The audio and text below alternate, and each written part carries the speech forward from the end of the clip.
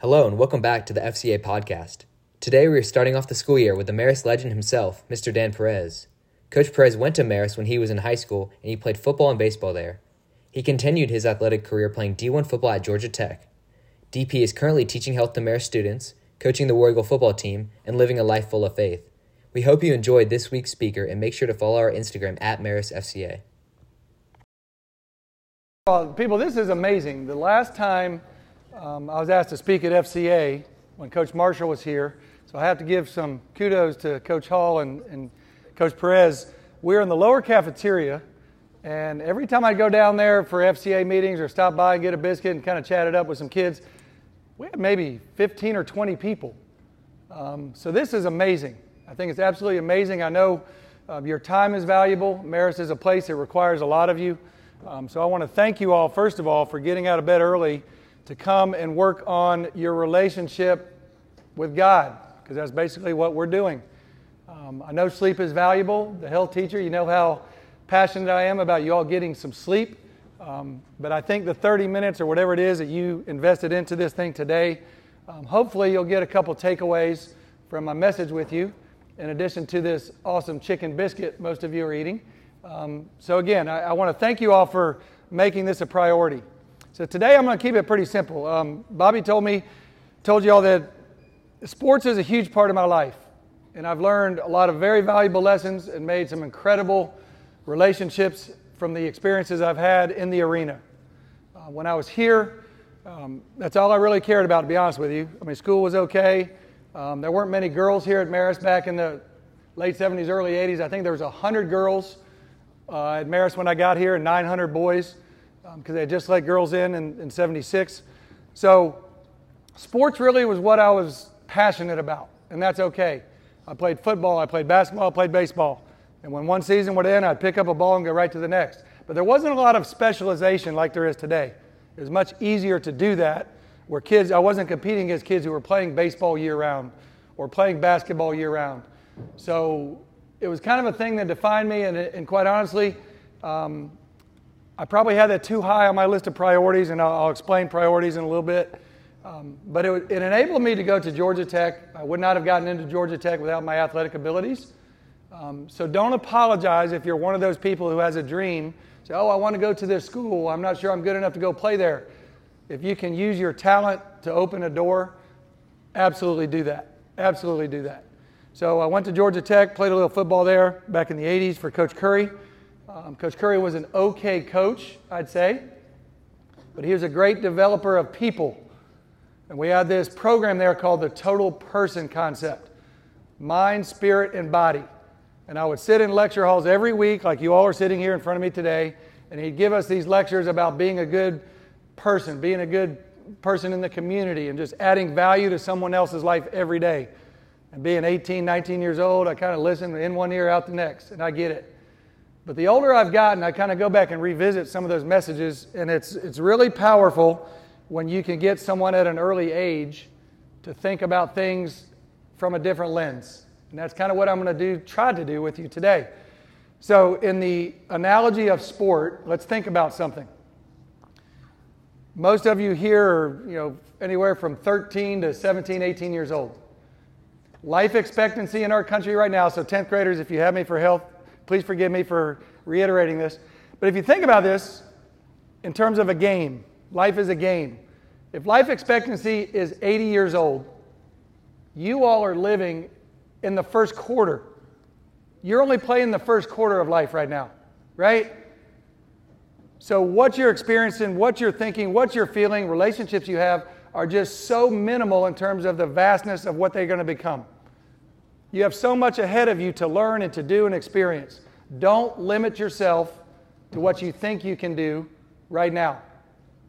You have 3 more quarters left to play. Now, I'm pushing almost 60 years old.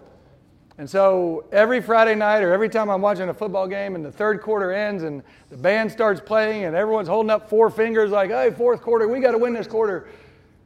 I start thinking, oh my gosh, I'm about ready to play the fourth quarter of my life. And that's kind of a scary thing when you look at it that way.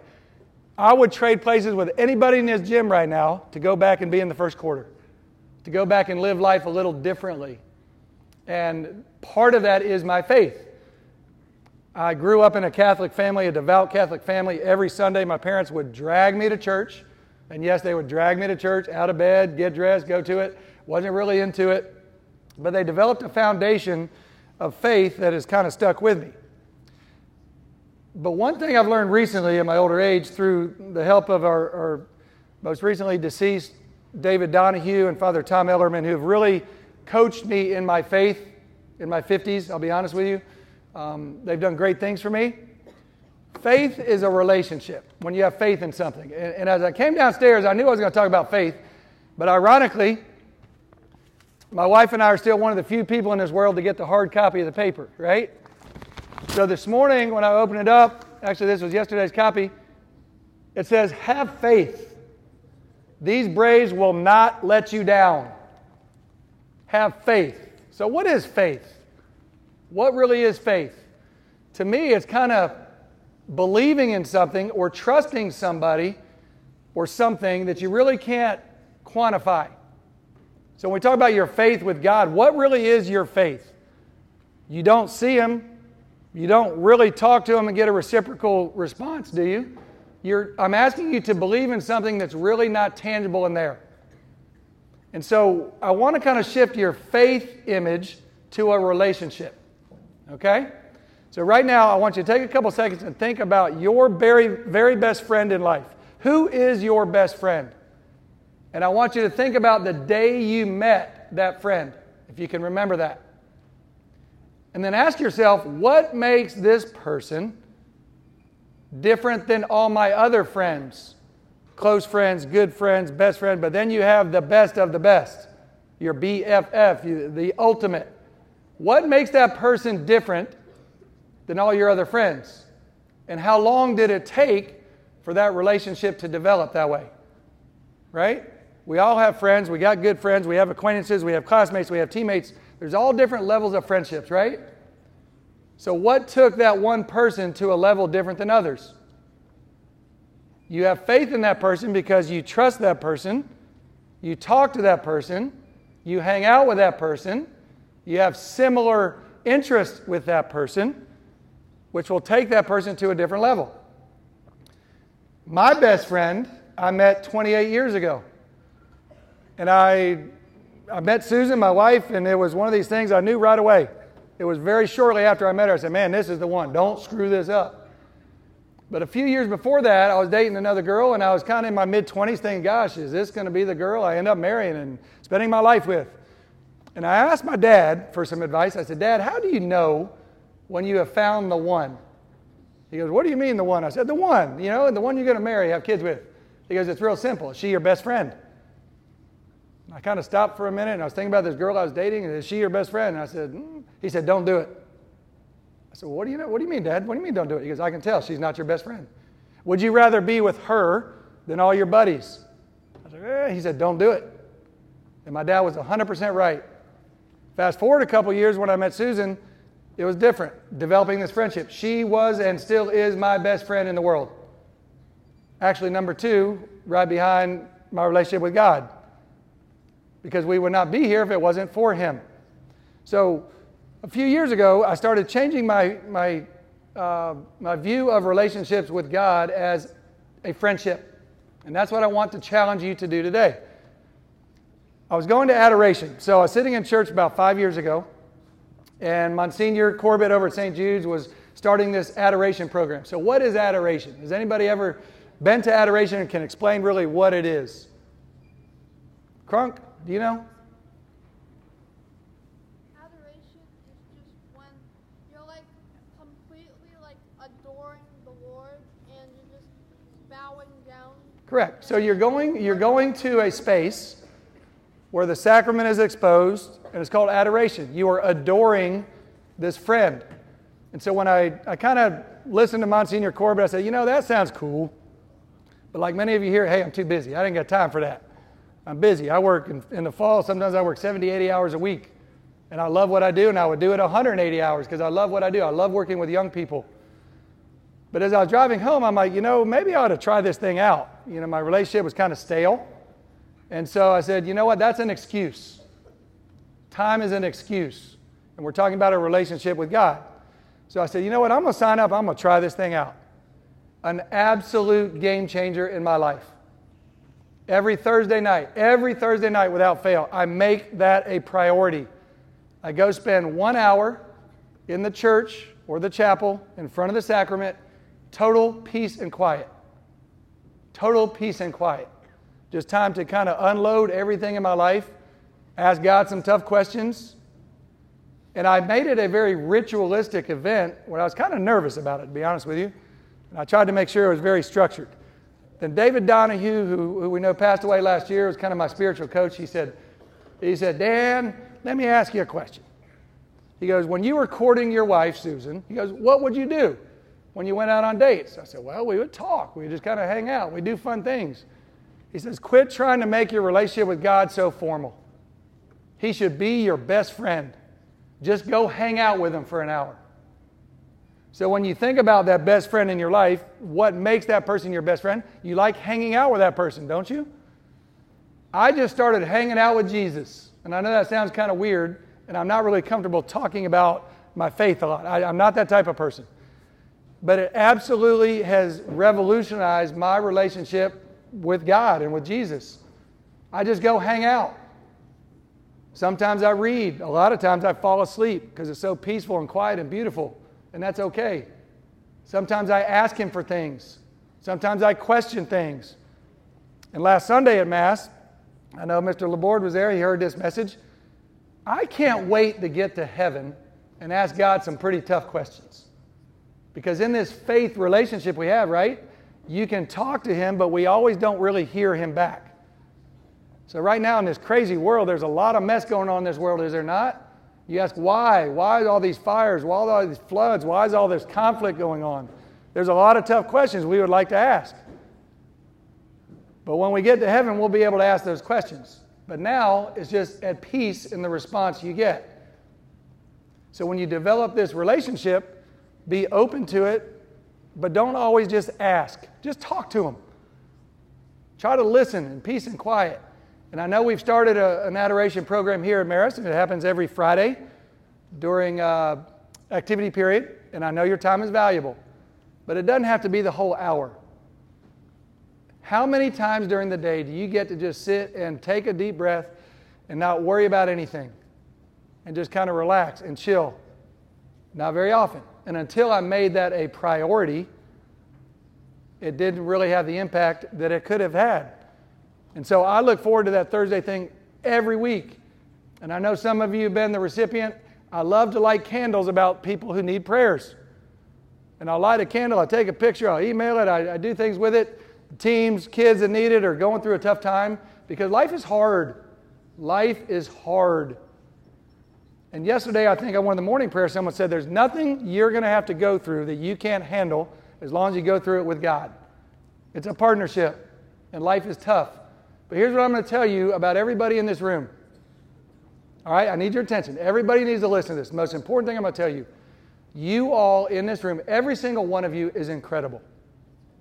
Incredible. And you have to understand that. In this day and age of comparison, all you all ever do, and it's not your fault, you compare yourself to other people and wish you had what they had. But if you think about it, you have been made unique in God's image in your own way. And being at this school, you are incredible. There's a lot of people who were told no. And the fact you are at this school, and you're going to graduate from this school, hopefully, is going to set you up for greatness if you want it. If you want it. But what you must understand is, you are not the person sitting next to you. You just need to be the best version of who you are, and have a relationship with somebody, that somebody being God, is going to help you through these tough times, Mr. Walsh, right? Right? Because you're awesome. You're different than your dad. And a couple years ago, Mr. Troutwine sat in his room and told the seniors something. A lot of them were going to hear bad news about UGA, that you're not going to get accepted to UGA. And everyone's going to think, oh, I'm not good enough. BS. BS. You are good enough. But his message was simply this: there's just not enough room. There's not enough room at UGA for everybody. That doesn't mean you're not good enough. So if you're a runner, When I get off that treadmill, I'm 57 years old. The other day, running that race for Heads Up for Harry, right at the starter line, boom, there goes Bobby. He took off on me. If I compared myself to him at the end of that race, I said, man, I suck. But I'm 57 and he's about half my age. Knowing who I am, I felt great about myself when I finished. So don't compare yourself to Ruby Little or Tommy Latham. That's not a good thing. If you're not the valedictorian, don't compare yourself to the valedictorian, because nobody in this room is stupid. Nobody. You all are incredible. And I'll tell you straight up, if I put in an application to get into Marist School with all of you, the grades you got in, I would have been told no. I would not have made it into this school. And secondly, seeing what you all do, the service hours he's talking about, getting up for FCA, all the other things you got to do, and the classes have become so intense, I would have tapped out in about 10th grade. I'd have told my parents, I can't do it, no more, no mas. I want out. You all are incredible, and you must understand and believe that in this day and age of comparison. Now let's talk about priorities. I made adoration a priority. It's very important to me every Sunday and every Thursday to do what is good for me. And I don't do it so I can tell everybody, hey, I go to adoration. I go to church every Sunday. I do that because I'm hanging out with my friend. I'm hanging out with my friend, and he's teaching me so much. So the priorities I had back from my coach Bill Curry, he called it the list of 5, and I just shared this again with my 10th graders, the list of 5. And I want you to repeat this. I want you to repeat it until you know it. But you got to believe it. You got to have faith in it. You're not going to really see this tangibly, but you're going to know. Keep these things in a list of priorities in your life, and you will have much less conflict. Number 1 is God. God always, always, number 1. Number 2, family. Your family comes first before all others, before your friends, before your school, before your sports. Be there for your family. He picks up the phone, he needs something, I'm there. Boom. That's my relative. I didn't choose him. You didn't choose your parents. You didn't choose your brothers, sisters, but that's family. Family first, always. Friends. We talked about friends in here today. A friend in need, not a friend that wants to go to the mall and watch movies and play Fortnite. A friend that needs you. I don't care how many tests you have. If a friend needs you, you be there for that friend. God, family, friends. Then your school. Your schoolwork. Your schoolwork comes after those first 3. Relationships, God, family, friends. Relationship, God, family, friends. Then your school. And last but not least, your sports. We're here because we're athletes. God, family, friends, academics, athletics. Whichever one is higher on that list, that's where you need to be. So if your parents come to you today and say, hey, don't forget we're going to Grandma and Grandpa's 50th reunion this weekend, and there's a big dance or a big party or a big game, you're like, oh, Mom, Dad, I can't do that. Oh, yes, you can. Family comes first. So you may not like what it tells you, but your relationships with those people are very important. Now, last but not least, I got 1 minute. July 2nd, 2022, my faith took another leap forward. I was in a car traveling to 30A, which I'm not a big fan of 30A because I try to get away. I try to enjoy time with my family. You go down there and say, oh, Coach Perez. Every time you turn around, I hate it. No offense to y'all, but I just like my little peace and quiet sometimes. But on the way down there in the car full of my wife and my daughter's in the back seat, we were hit head on in a collision at 70 miles an hour. A lady crossed the road and she had a seizure. She hit our car head on. Boom! And for about a minute, I thought I was dying. I couldn't breathe. I was trapped in this car and I was just gasping for air. I couldn't talk. I couldn't breathe. I thought, shit, this is it. Excuse my language.